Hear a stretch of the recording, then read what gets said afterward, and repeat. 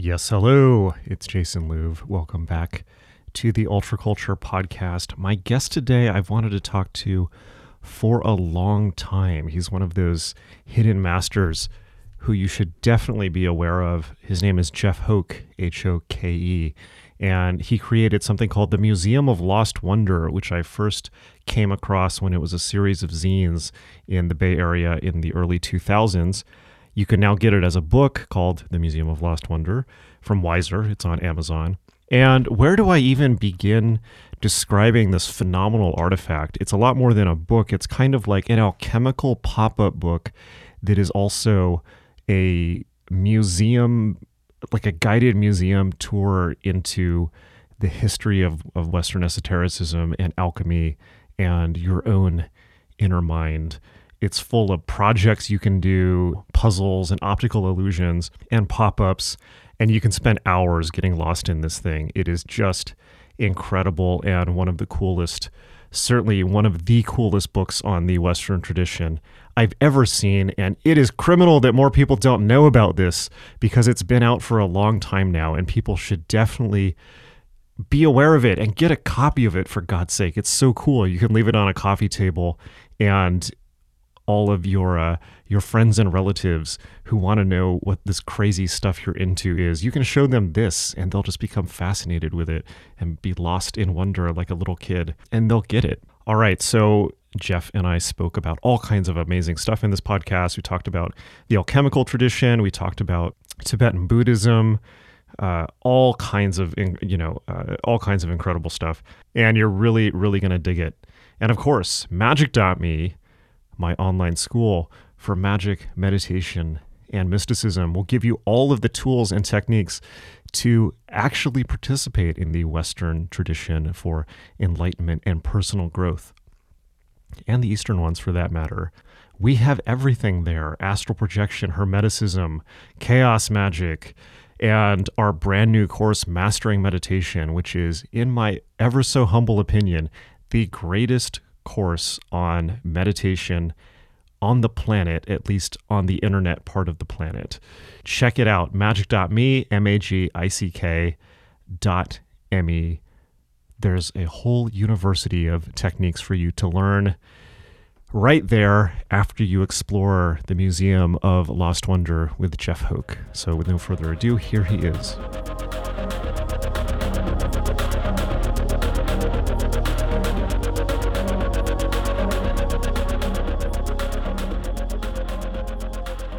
So, Jeff, I have here the original issues of Guide to Lost Wonder.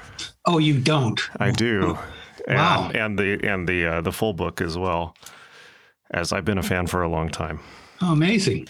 So yeah, I bought all these. I think I may have bought them from you. I can't remember because it was a long time ago now. But I bought these at the San Diego Comic Convention. Oh, really? A long time ago. So if you were manning the booth, I probably bought them from you. Oh, then we've met. Oh, how amazing. Yeah, that was at an APE, Alternative Press Expo. Or later, I think San Francisco got its own sort of Comic-Con. Maybe it was then, because I did go to APE in San Francisco like 2002 or so. So maybe it was then. I don't know. But I have loved your work for a long time, and it's mysterious and wonderful and alchemical and occult in the truest sense. And I've wanted to talk to you about it for a long time. And so I guess maybe just to start off, if you want to tell people who you are, what the Museum of Lost Wonder is, and how you came to work on this. Okay. I've worked in museums for 35 years. And formerly, I was an art student. I got a degree in fine arts and one in education. And after working in the museum biz for so long, I hadn't done much artwork, and I had to put the two of them together. It kind of made sense because museums were all I knew. So I took my creative life and professional life and put them together and made this fantasy museum. So I could, put anything I wanted to, because museums are great. I could do music if I wanted to. I could make sculpture, I could paint, I could draw, I could write. So it became a home to my creativity. And I started doing it with these, very simple little, 16-page zines in each chapter. And I wanted them to be like activity booklets for kids that you might get from a museum, but of course they were for adults. It was sort of a tongue-in-cheek thing, but also to reemphasize, to have a sense of childlike wonder. So, museums were mostly about, trying to push some academic or scientific agenda onto the people. They want to sell science. But I wanted to do something about, the people, something for the reader. So I started out with basic human questions. So I mined basic philosophical questions like, who am I? Where am I going? How did everything begin? Where do I go from here?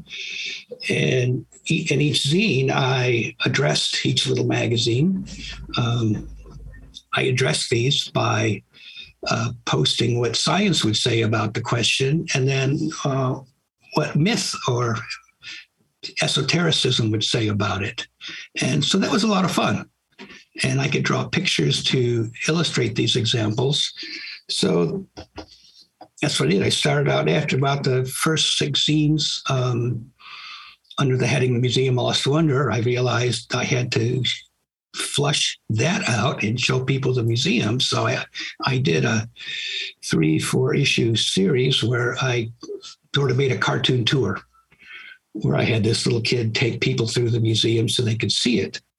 And I named the halls after alchemical processes. What was it about alchemy that inspired you to so much? I mean, there's so much alchemical and kind of medieval symbolism in these books. What was it about alchemy? Was it just the sense of wonder, or was there something more about it that intrigued you? Well, I was really afraid to use alchemy as this organizing thing for the museum because of its reputation. It's just not, it doesn't have any respect. Yes. And it's seen as a lot of foolishness for a long time. But, and I still think that, but that was until I read a Jungian book on alchemy, where it talks about it as a sort of psychological, spiritual process that leads to what Jung called integration, which is putting the conscious and subconscious minds together to create a sense of wholeness. And this suddenly made a lot of sense, and it made it a very rich area. So that's how I approach it. The physical side is interesting too, because it has so many metaphorical associations with the psychological, spiritual side, that they reinforce each other. And of course, the more physical you can make an experience, the more memorable it is and the more meaningful it is. That's why in all my zines, I always had a paper model.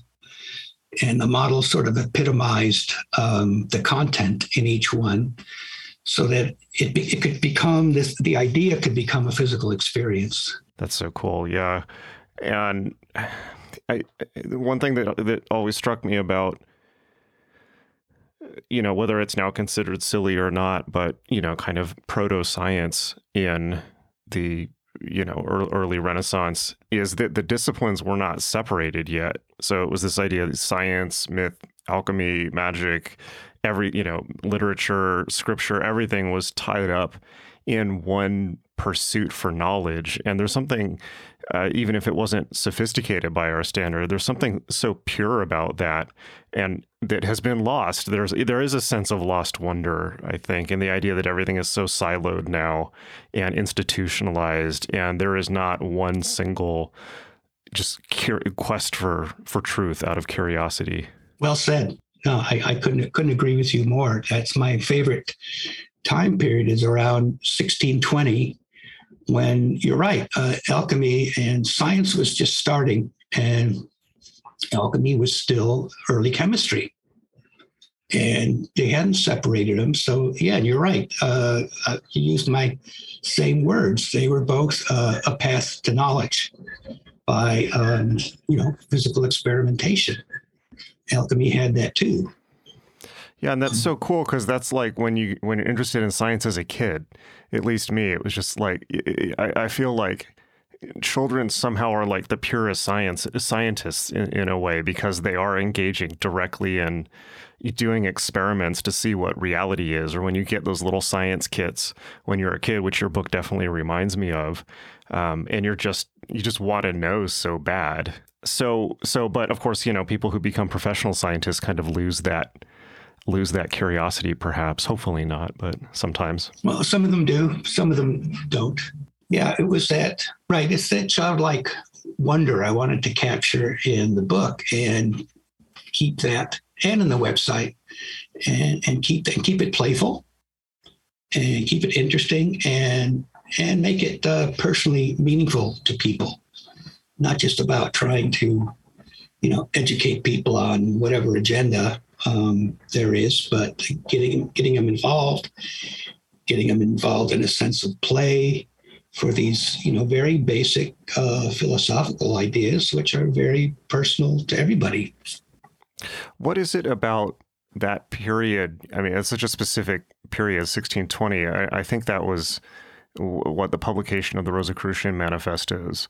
Or maybe not. What was it about that period specifically that is so interesting to you? So much happened around then. One of the big last supporters of alchemy and early supporters of science, since they were both the same, was King Ludwig of Bavaria, now Czechia. Which was thought of as the sort of queen and heart of Europe. And it was this sort of educational center for Europe at the time. And Ludwig, if I'm getting his name right, anyway, he brought together alchemists, scientists, everyone to do this. He eventually gets in trouble with the church, of course. Church hates all this. It hates alchemy because the spiritual side competes with them, and other, Catholic nations went to war against. Well, the church got everyone together and went to war against the King of Bavaria, and they lost at the Battle of White Mountain, which is right near Prague. And it was sort of the death of this sort of idealism from the era. And scientists, everyone, they scattered. And because of that, scientists also started to remove themselves from alchemy to escape prosecution from the church. So, and then amongst themselves, they became their own sort of academic hierarchy, just like the church, and would weed themselves out by, calling each other magical thinkers, blah, blah, blah. Just it hasn't changed today. Yes. Yeah, that period of history is so fascinating to me. I spent about 4 years working on a book about John Dee, and he and is obviously just a fascinating character and right there at the crossroads of magic and science. But he spent a lot of time in Prague and Bohemia during that time and may have inspired some of these movements. And that cultural period is just so fascinating in that it was this kind of brief, cultural explosion of alternate thinkers and science and art and, Bohemianism in the true sense, because it was Bohemia. And the king was, well into magic himself, which I apparently didn't do him many favors historically, but what a beautiful and idealistic period of history. And I feel like, I don't know if you've been to Prague, but yes, it was phenomenal, right? It is phenomenal. I went there. I went to go visit, and I found that an alchemy museum was opening in nearby Kutna Hora, and I wanted to see it, but it wasn't open yet. So anyway, I emailed the curator and asked him if he needed any help, which is my sneaky way of getting myself in to see what he had. So I spent a month there helping him, design and put up this it was the world's first alchemy museum at the time. We got to work with some of the academics who were studying this in Prague, and it was really marvelous. But another thing, like you said earlier, was that in that time period, was the Rosicrucian manifestos came out, which really had a huge impact across Europe and early scientists, because it was this call to action for people to, call to action for science, and to get people to join them, of course, in secret. And their only duty, they said, was to heal the sick for free. But it was this very egalitarian organization in secret that no one knows if it's real or not still. But it really sort of energized, scientists from all over Europe, who then started writing. They would publish things asking to join. You had to do it anonymously. So who knows if they were ever contacted. But it really created a real stir.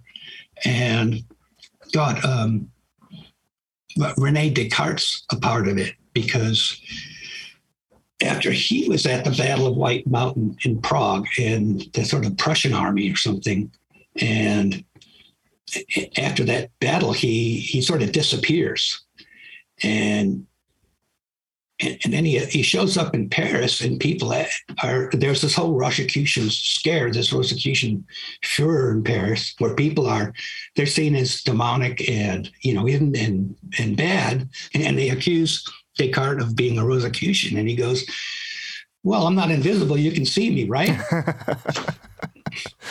Yes. So yeah, there's so many famous people and seminal history in philosophy that goes on then, and really changes the thinking of the West. Yeah. Oh yeah, it's one of my favorite stories ever. And one of my favorite books ever is The Rosicrucian Enlightenment by Francis Yates. Oh, mine too. It's such a great book, right? Yeah.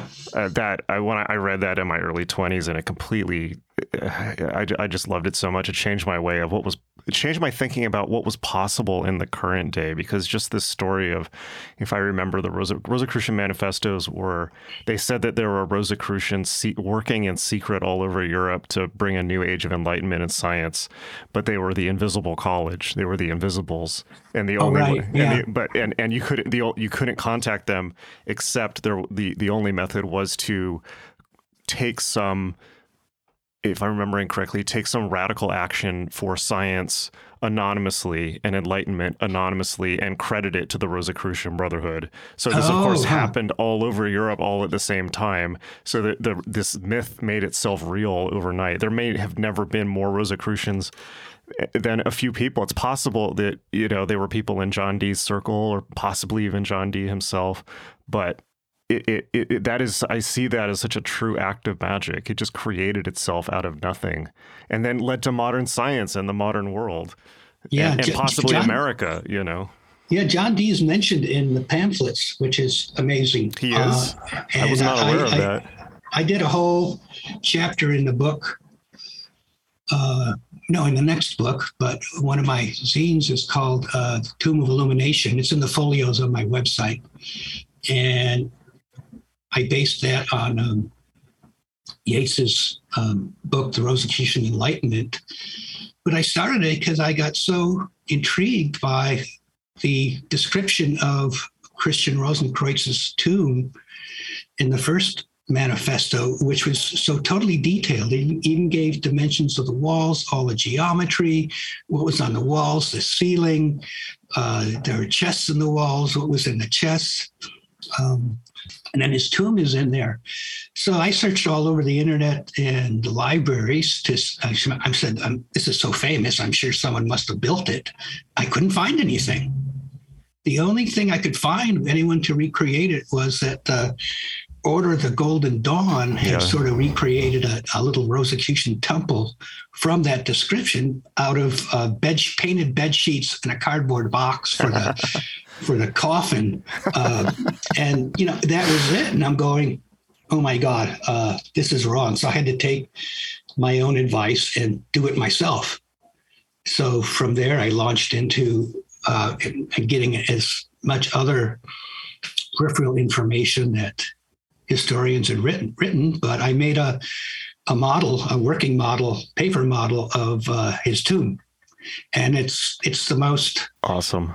It's the most popular model I have on my website, and Rosicrucians from around the world buy it and ask about it. I even had people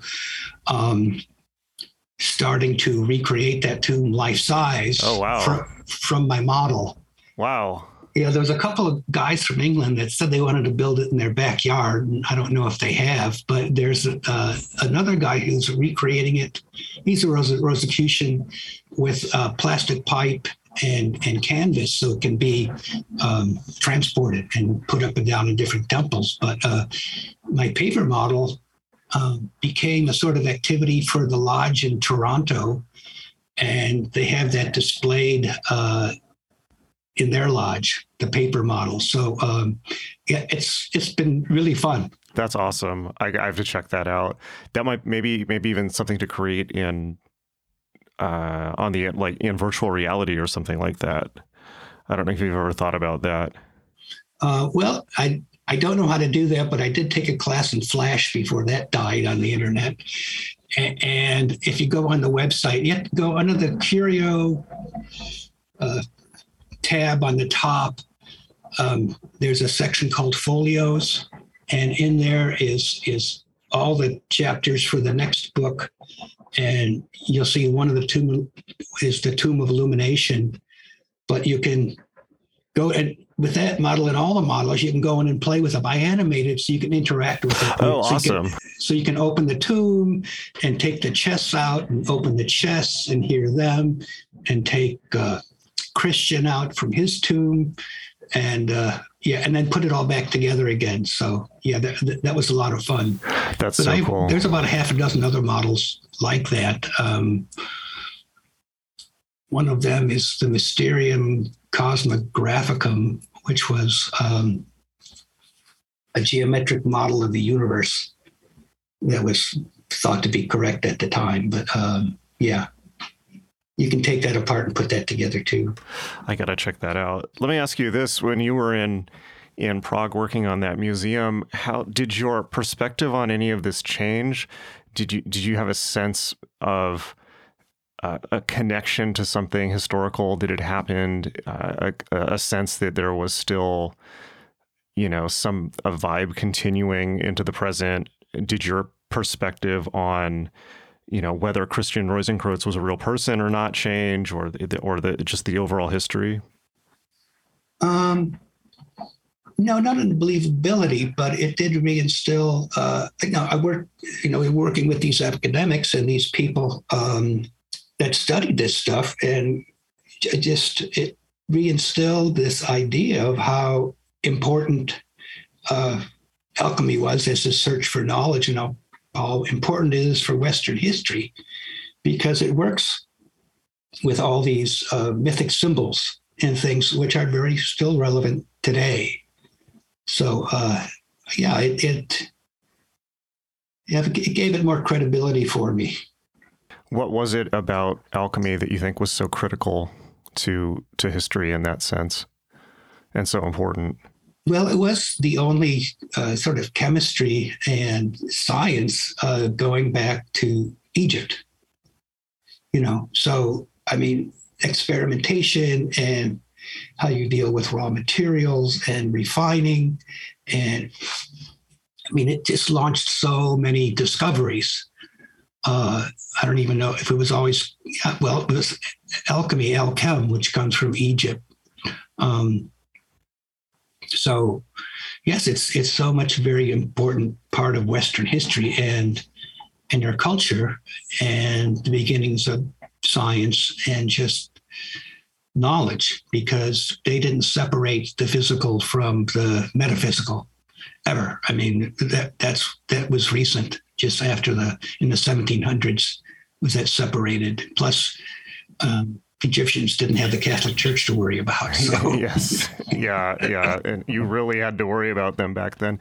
Do you feel I sometimes wonder if we can really think about science now as still separated, though, because it seems much less separate now than maybe it did 100 years ago.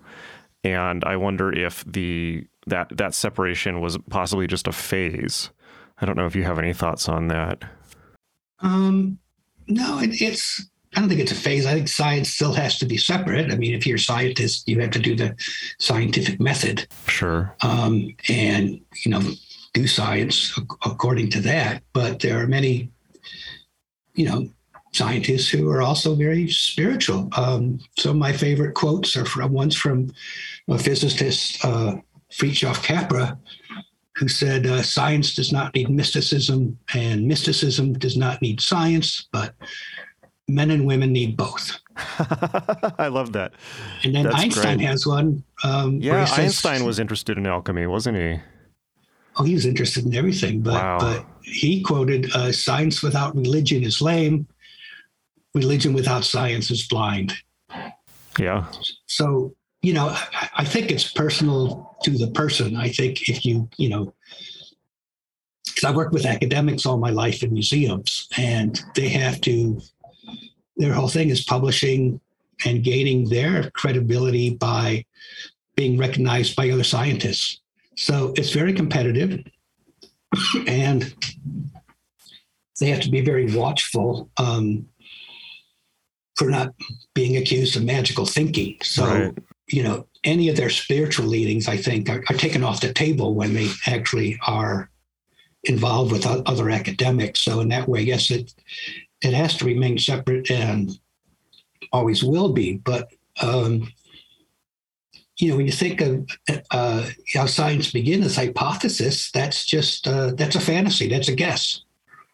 That's something that comes out of the imagination. Hypotheses are from fantasies.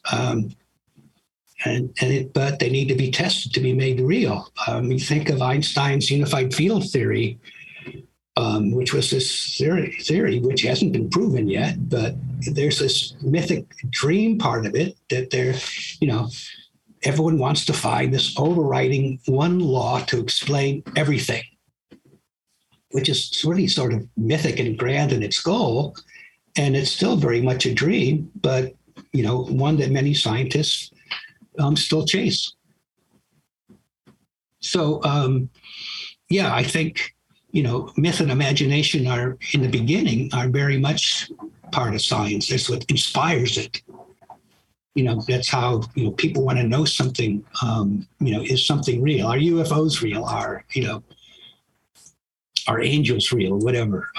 If you can come up, as a scientist, you'd come up with a testing method to try and prove it. Sort of fantasizing and the imagination is very important to science in the beginning. That's what spurs them on. Definitely. It just seems to me that, there's only one curiosity. It's like, there's just curiosity about how the universe works.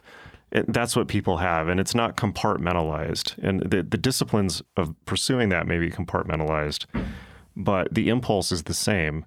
And I guess what I meant when I was talking about maybe science is a little bit more, it's not quite as distinct anymore.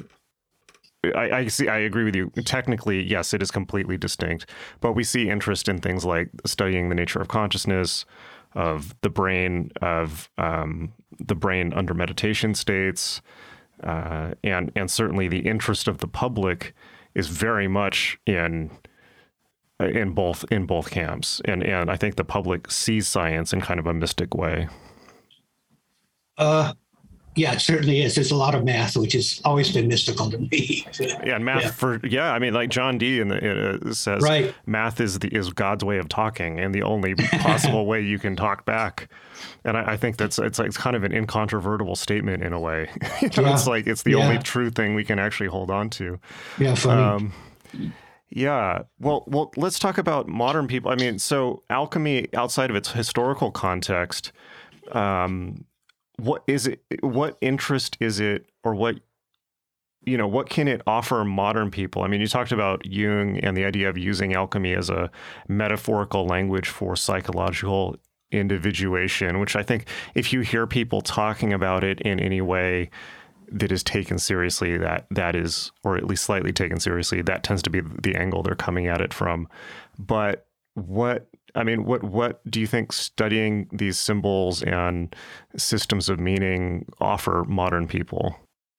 Well, I think the psychological and spiritual aspects of alchemy are very relevant for people today. Like we were talking about, its richness in Western symbolism, it makes a great repository for mythic metaphors and symbols that resonate with the subconscious mind that they want to become conscious. And alchemy's association with the physical elements makes it very grounding to our consciousness by giving them emotional connotations. The first four stages are named after the elements: fire, water, air, and earth. And in sequence, the first one is calcinatio, fire.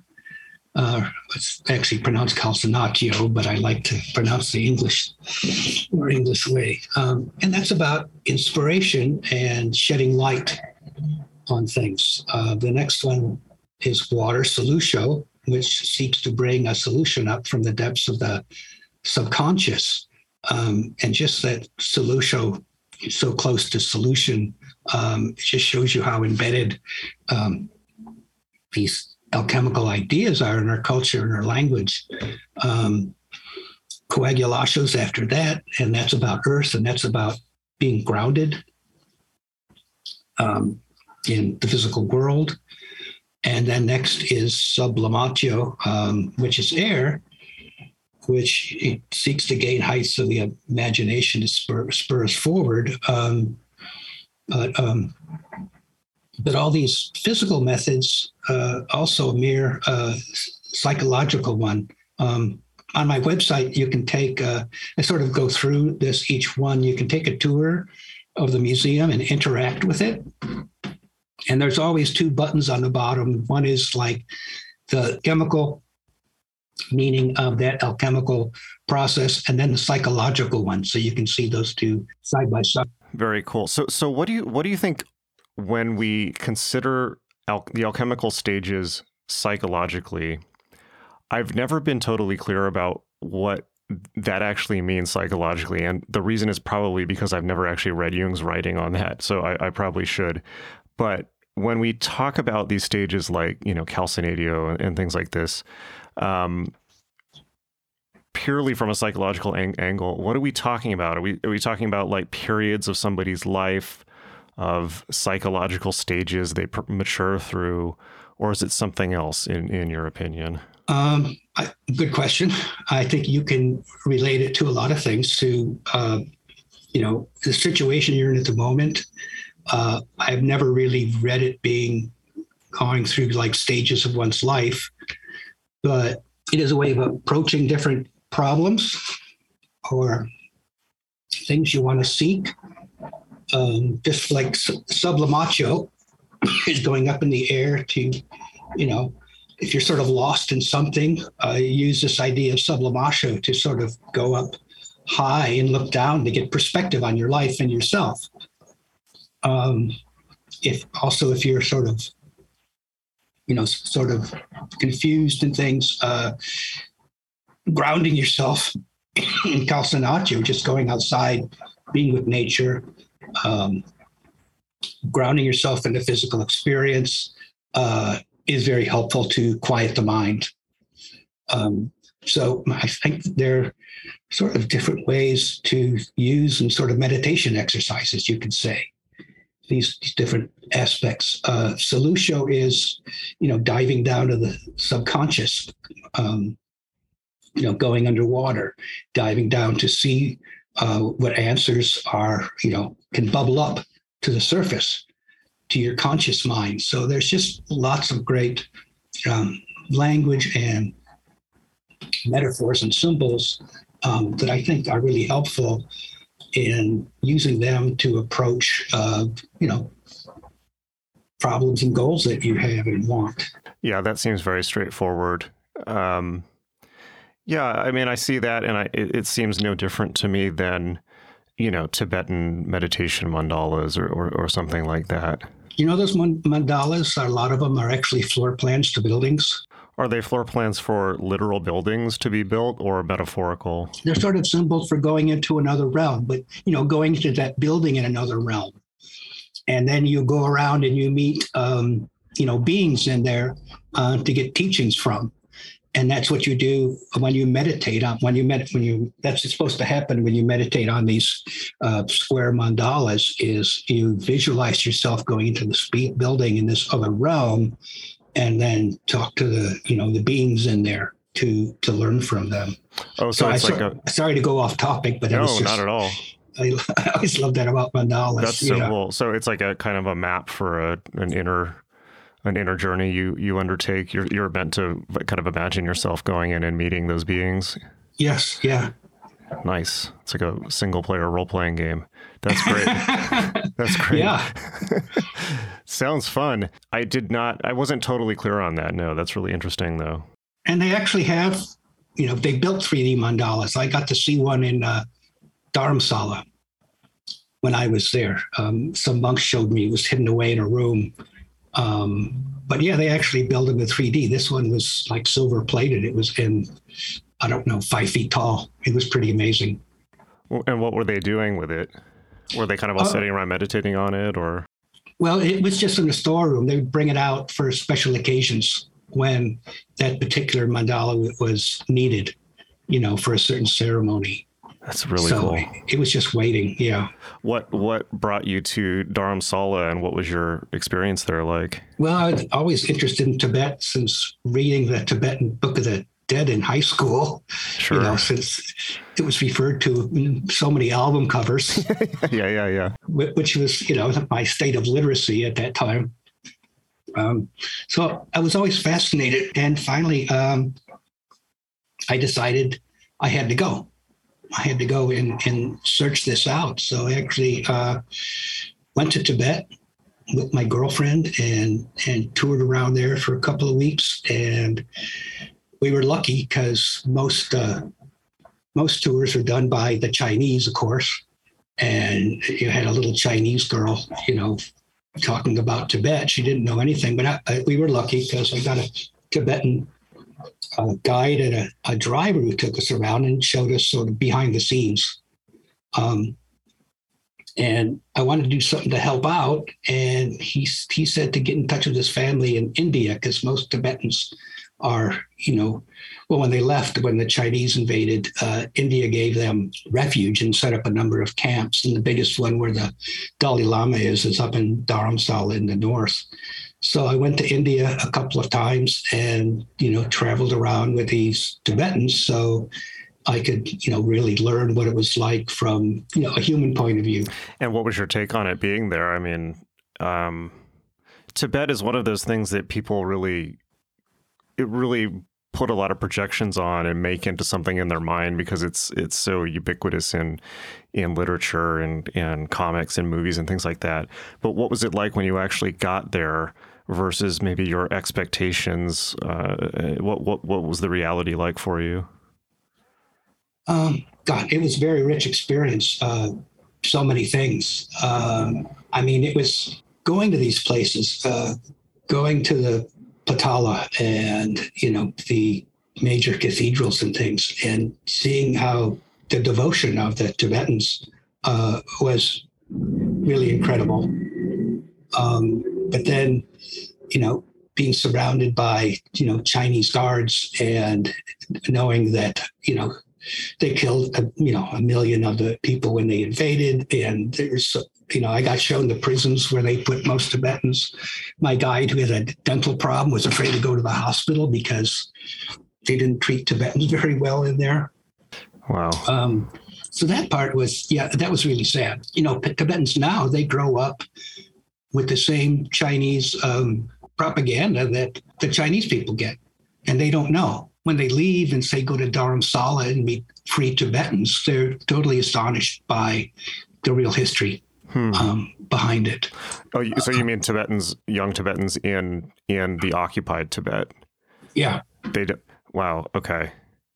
They Interesting. don't know. I mean, it's all. That's I mean, so sad. It's been since the 50s.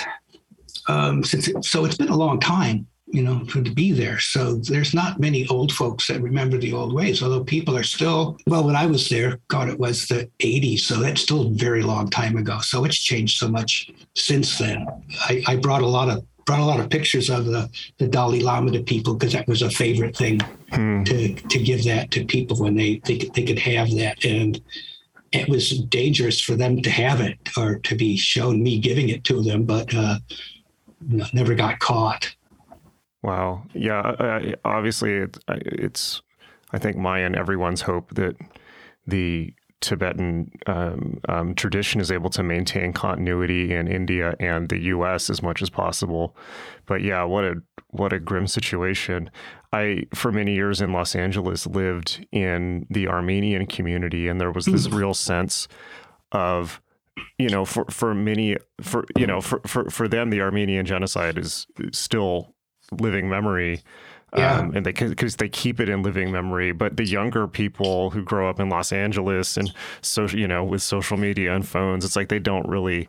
There's this real concern that they don't really care. At least a lot of them, and that's kind of being lost before the U.S. even has recognized that it even happened. So yeah, I can only imagine a very, very tough position to be in for any group of people. I think one thing after hanging out with Tibetans and these people is sort of the two aspects of Tibetan Buddhism. On the outset, it's not really a religion; it's a philosophy, right? It's not a series of beliefs; it's a series of practices for you to see for yourself what you do through meditation, etc., which takes a lot of serious study and reading. And that's what monks are. They're academics. I mean, the literature, Tibetan literature is amazing. The books are amazing.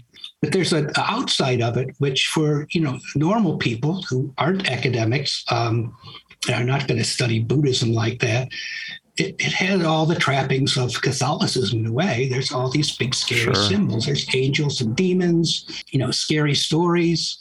I asked my Tibetan friend, about reincarnation, and he said he was taught that the chances of being reincarnated as a human is the chance that a turtle in the middle of the ocean has of, coming up and poking his head through a hole in a board in the middle of the ocean. We can only hope that's a teaching metaphor and not actually real.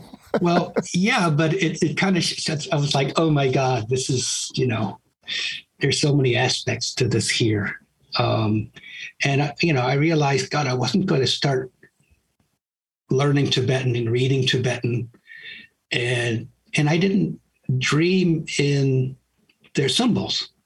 Yeah. I didn't grow up in a culture with their symbols. So, they were meaningless to me. So that's when I started getting interested in Western esotericism because it's part of our culture. Yeah, let's talk about this because this question, right, what you just brought up, I mean, this is pretty much one of the central questions for me of my whole life. I haven't been to Dharamsala, but I did go to Kathmandu twice and northeastern India and the rest of India. For some reason, I didn't go to Dharamsala, so I got to go back and go.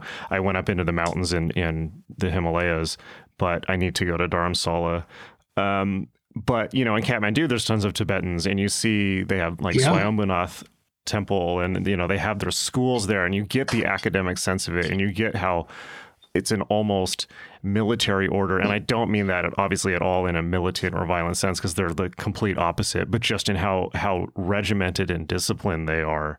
And you kind of look around at this and you think why don't we have this?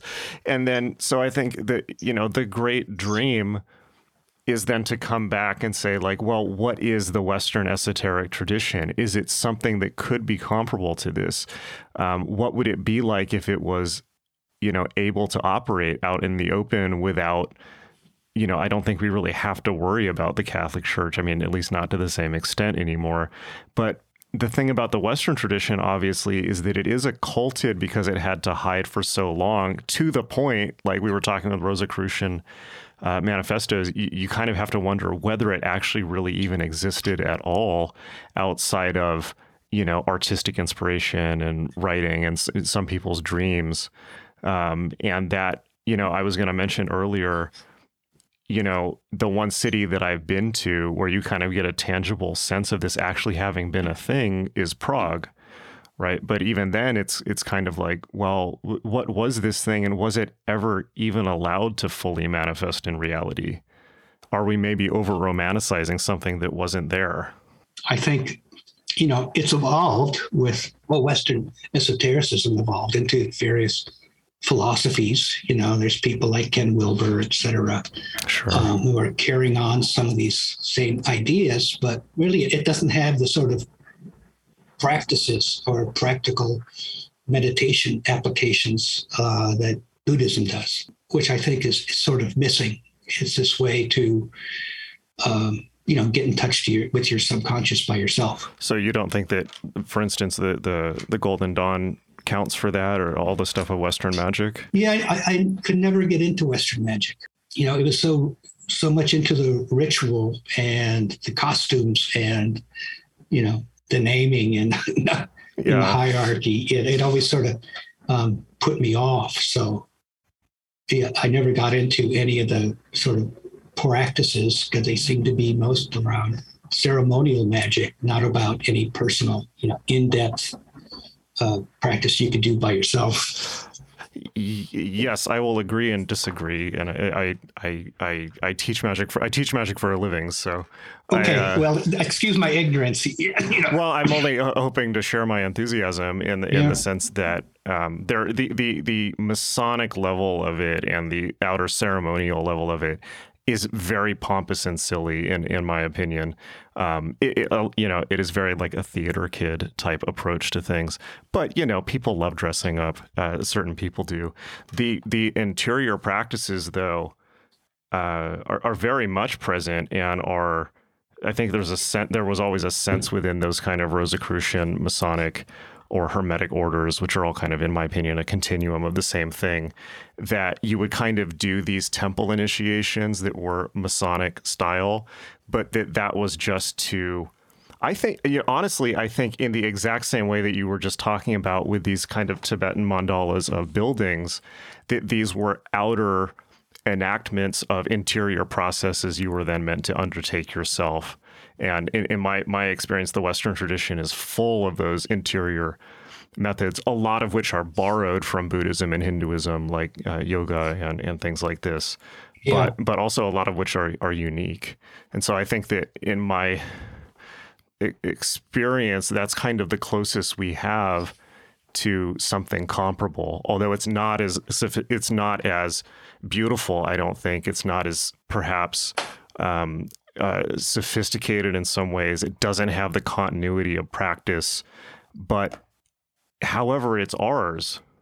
So it is full of symbols that resonate with Western people, like alchemy or the Arthurian legends or Masonic symbolism or European history or Egyptian things like this. So I have to give my vote of confidence for it. But it's certainly a confusing mess, I will grant you. Yeah, I think it doesn't have this one monolithic institution that Buddhism does. I mean, there's different schools, right? But they basically have similar practices. Yeah. So, to follow it's tough. And that's why, it sort of left me off, or I don't see it as the things I like. I don't see as magic. I think it's just a great practice, a great meditation practice. Yeah, it would be great if, you mentioned Ken Wilber. One of the things that I've tried to do in my career is it would be great if, look, like Western magic has always been an outsider pursuit. It's always been a countercultural pursuit. And a big part of that was, I think, the Catholic Church. And we're kind of left with the shadow of that.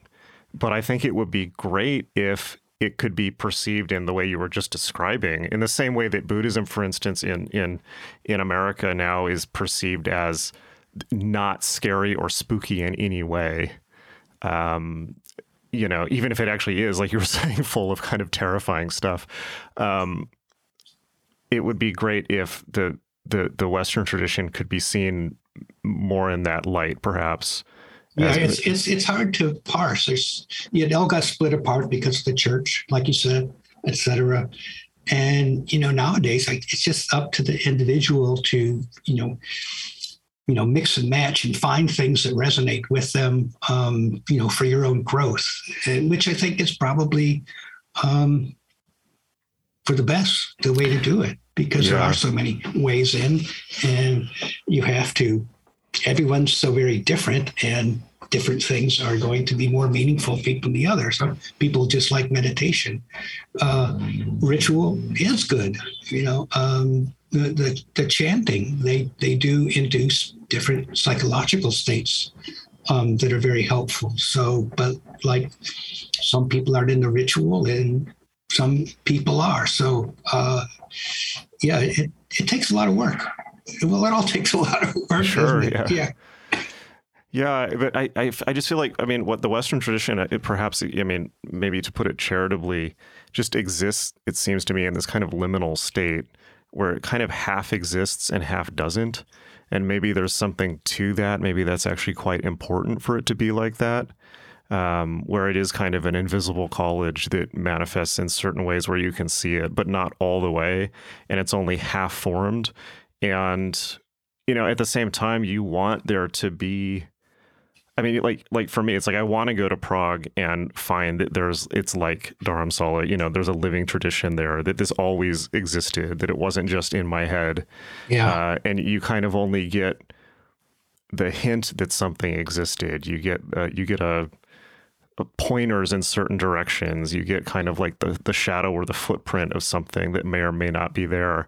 But I think maybe there's a lesson in that too, in the sense that, you have to make it real in your own life. Yeah, you have to personalize it, and find your own path through all of it. Definitely. So, on that note, what is your own path been like working on these books and these zines? Has your opinion about some of these traditions, or just about kind of reality in general, changed over the course of your artistic work? Oh, sure. That's why you do them. You don't paint a painting if you know what it's going to be, because it's done in your mind. Why even, do it?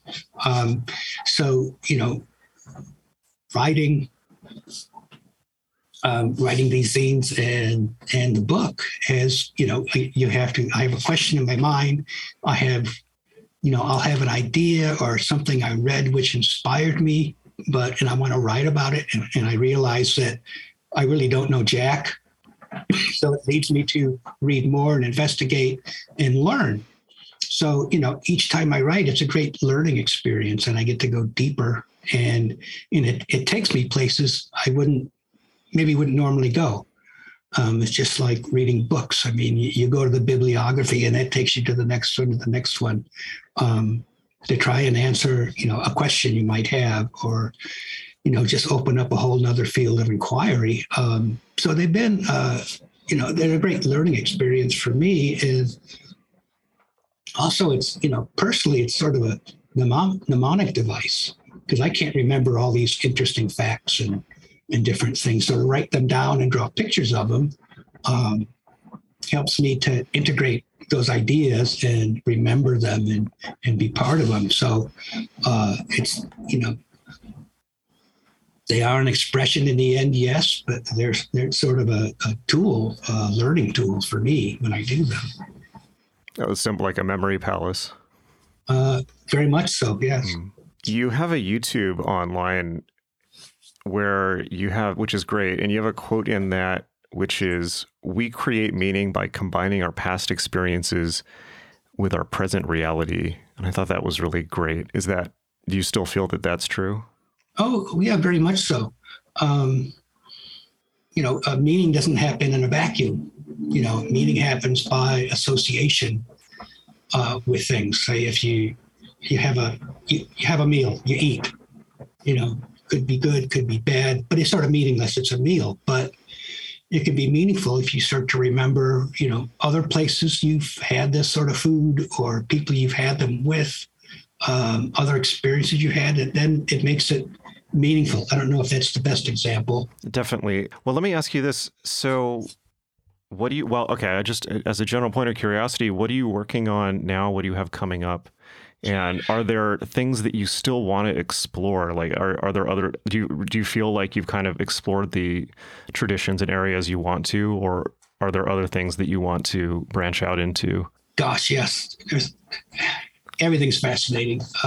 Right now, I'm doing a memoir. So it's sort of an autobiography, which has been great to kind of, put your life in some sort of made up order and put a positive slant on it. So, and that's also in a way which I can put down, what are my sources for what I know, what I'm interested in, my experience that I've had. So it's been a learning experience in itself to do that. So, I guess it's a way of going deeper into myself was in writing this, and then just, practicing some of the things I've learned and, seeing what's in my subconscious. So do you feel like you're exploring yourself as a memory palace or a structure? In a way. Yeah, it's been useful. I've been to hypnotists a few times and try and learn self-hypnosis along with meditation. I use both of them. What's your experience with that been like? Well, all over the map, but I've had some really wonderful experiences with it, and come up with some, very strange visions, also from dreams. But some hypnotists are better than others. I had one old guy recommended it to me, and I asked him, I was told you can teach me self-hypnosis. And he sort of forgot about that. And, every week he would sink back to his normal, business as usual of asking people about their workday. Because I think that was how they make most of their money, is people bitching about bitching about their day, which is mostly about work. Yeah. So I had to keep getting him off of that and go, take me under. But he finally did. And I had this amazing experience of when I was 9 months old, my parents my father was a carpenter. He brought in this big wooden hutch and he left the back door open in this 2-story Chicago apartment. And I was 9 months old, and I crawled outside and leapt off the balcony and landed on my head. Oh. A lady next door saw me. She screamed. Somehow I was fine. But anyway, later with this hypnotist, and I didn't even ask for this, it just came up, but he took me under, and I had this experience of being in that kitchen again and being hugged by my father. And it was so overwhelming. It was just this feeling of overwhelming joy from him. It was very emotional when I got. And I was this baby he was hugging. And then my mother took me in her arms, and there was just this overwhelming, feeling of love, just expansive. I've never experienced anything like that again. So I guess, well, hopefully there was some Jungian integration going on there, but yeah. That's a pretty incredible imprint. Yeah. Why don't we wrap it up for now? That was a wonderful interview, and well, thanks, Jason. You were great. Thank you very much for talking to me. Where can people find out about your work? And my dog. Speaking of carpentry, my dog just knocked over this super heavy soundboard on it and tried to kill me. Scared Charlie. Yeah. So at the end now, I can pitch my website. Yes, please. Yeah, tell us where to find your work and your books and anything that you have upcoming as well. Okay. Well, the website's fun, www.lostwonder.org. Here, you can take an interactive tour of the museum, which is fun, which goes through different parts of alchemy, like I was mentioning. And there's lots of things to click and sounds happen. I mean, it's basically simple. It's not really a game, but that's sort of fun. And then, going to the folio section, I have a lot of the paper models I was talking about. They're also animated and interactive, so you can play with them. And you can also, you can buy my book there and also see the other folios, and which will be chapters to the next book. Excellent. And that has where I address. I go a lot deeper than the first book. I go into specific things in history, and it's fun. Excellent. And I'm guessing Museum of Lost Wonder is on Amazon, and I think you had a sequel to that, right? There's a second one. Not yet. No, you're still working on it. Yeah, I have all the chapters, but I got to find the publisher. Well, I'm sure that'll go great. I mean, the Weiser edition of Lost Wonder is phenomenal, and I definitely recommend it to everyone listening. Okay, well, I'm looking forward to that, and thank you again for being on the show. And Jason, it's been great. It's been fascinating. I've learned a lot. Thanks for having me. Thank you. Appreciate it. I'll talk to you again later, I hope.